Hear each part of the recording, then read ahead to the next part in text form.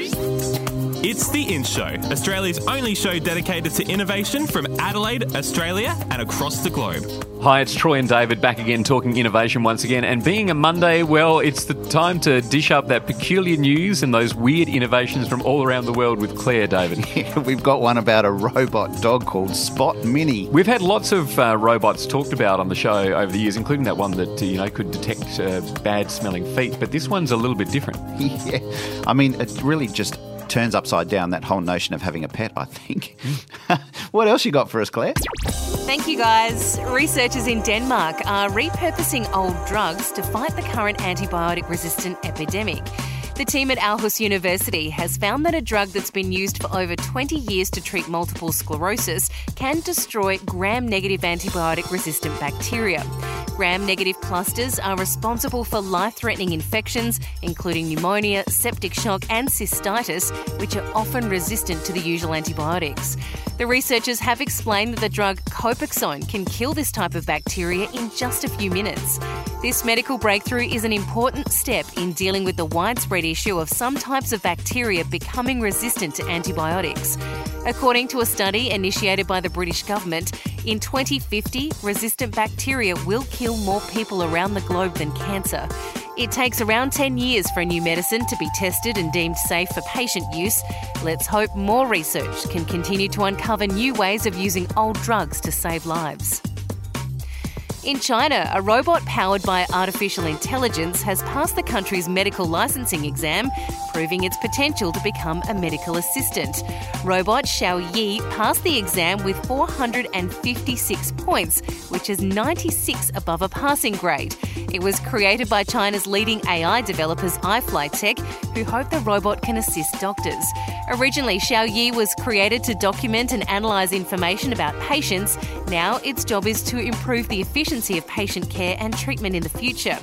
There has been worry over whether this type of robot could one day replace doctors, but iFlyTek has assured that they won't. The company is also planning to use this robot and other AI technology to advance cancer treatment and train new GPs.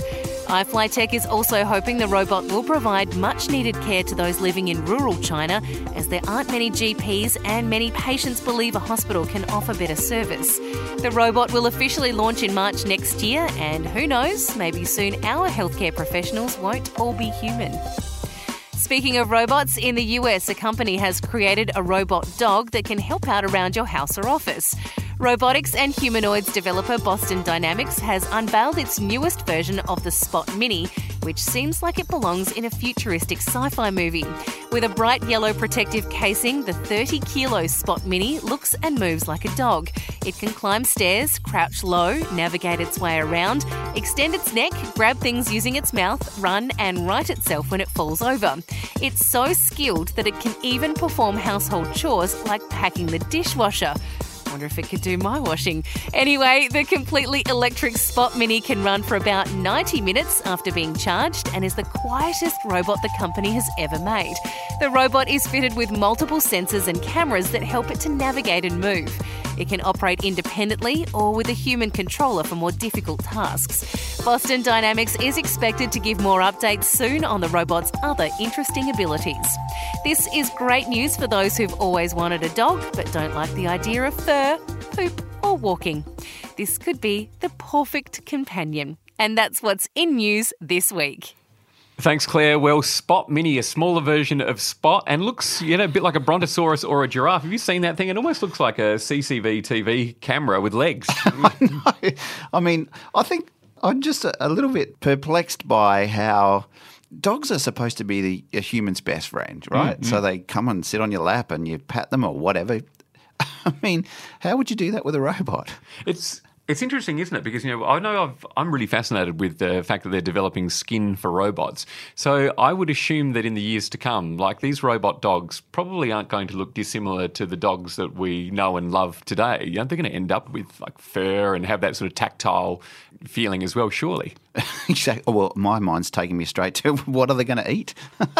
Well, actually, it'll be a hell of a lot cheaper. I wonder whether people end up making those decisions. Do I get an actual real life dog or a robot dog, and look at the investment? If I buy a robot dog for $2,000, how much does it cost me for food each week? And is that actually cheaper? And is it close enough to the real thing that it might be worthwhile? And do my kids really know the difference? See, it's good for families like mine. I mean, we're a no pet family, and that's only because of travel and wanting to get away without having to have the burden of where to place the dog or the cat or the bird or whatever while we're away. So this absolutely solves that. It really is incredible. For more innovation news, check out theinshow.online and subscribe to the In Show podcast on iTunes. Rate us 5 stars if you like what you're hearing, and we're on Facebook and Twitter as well.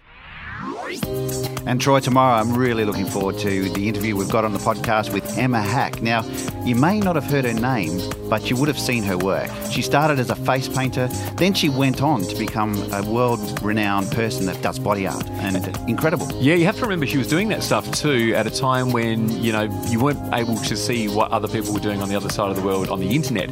So there she was in her own silo, just, playing her own game.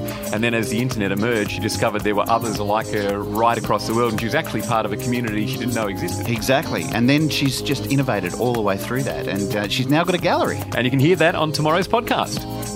The In Show News, brought to you by Adelaide Smart City Studio. Subscribe to the In Show podcast on iTunes. A Dave and the Beanstalk production.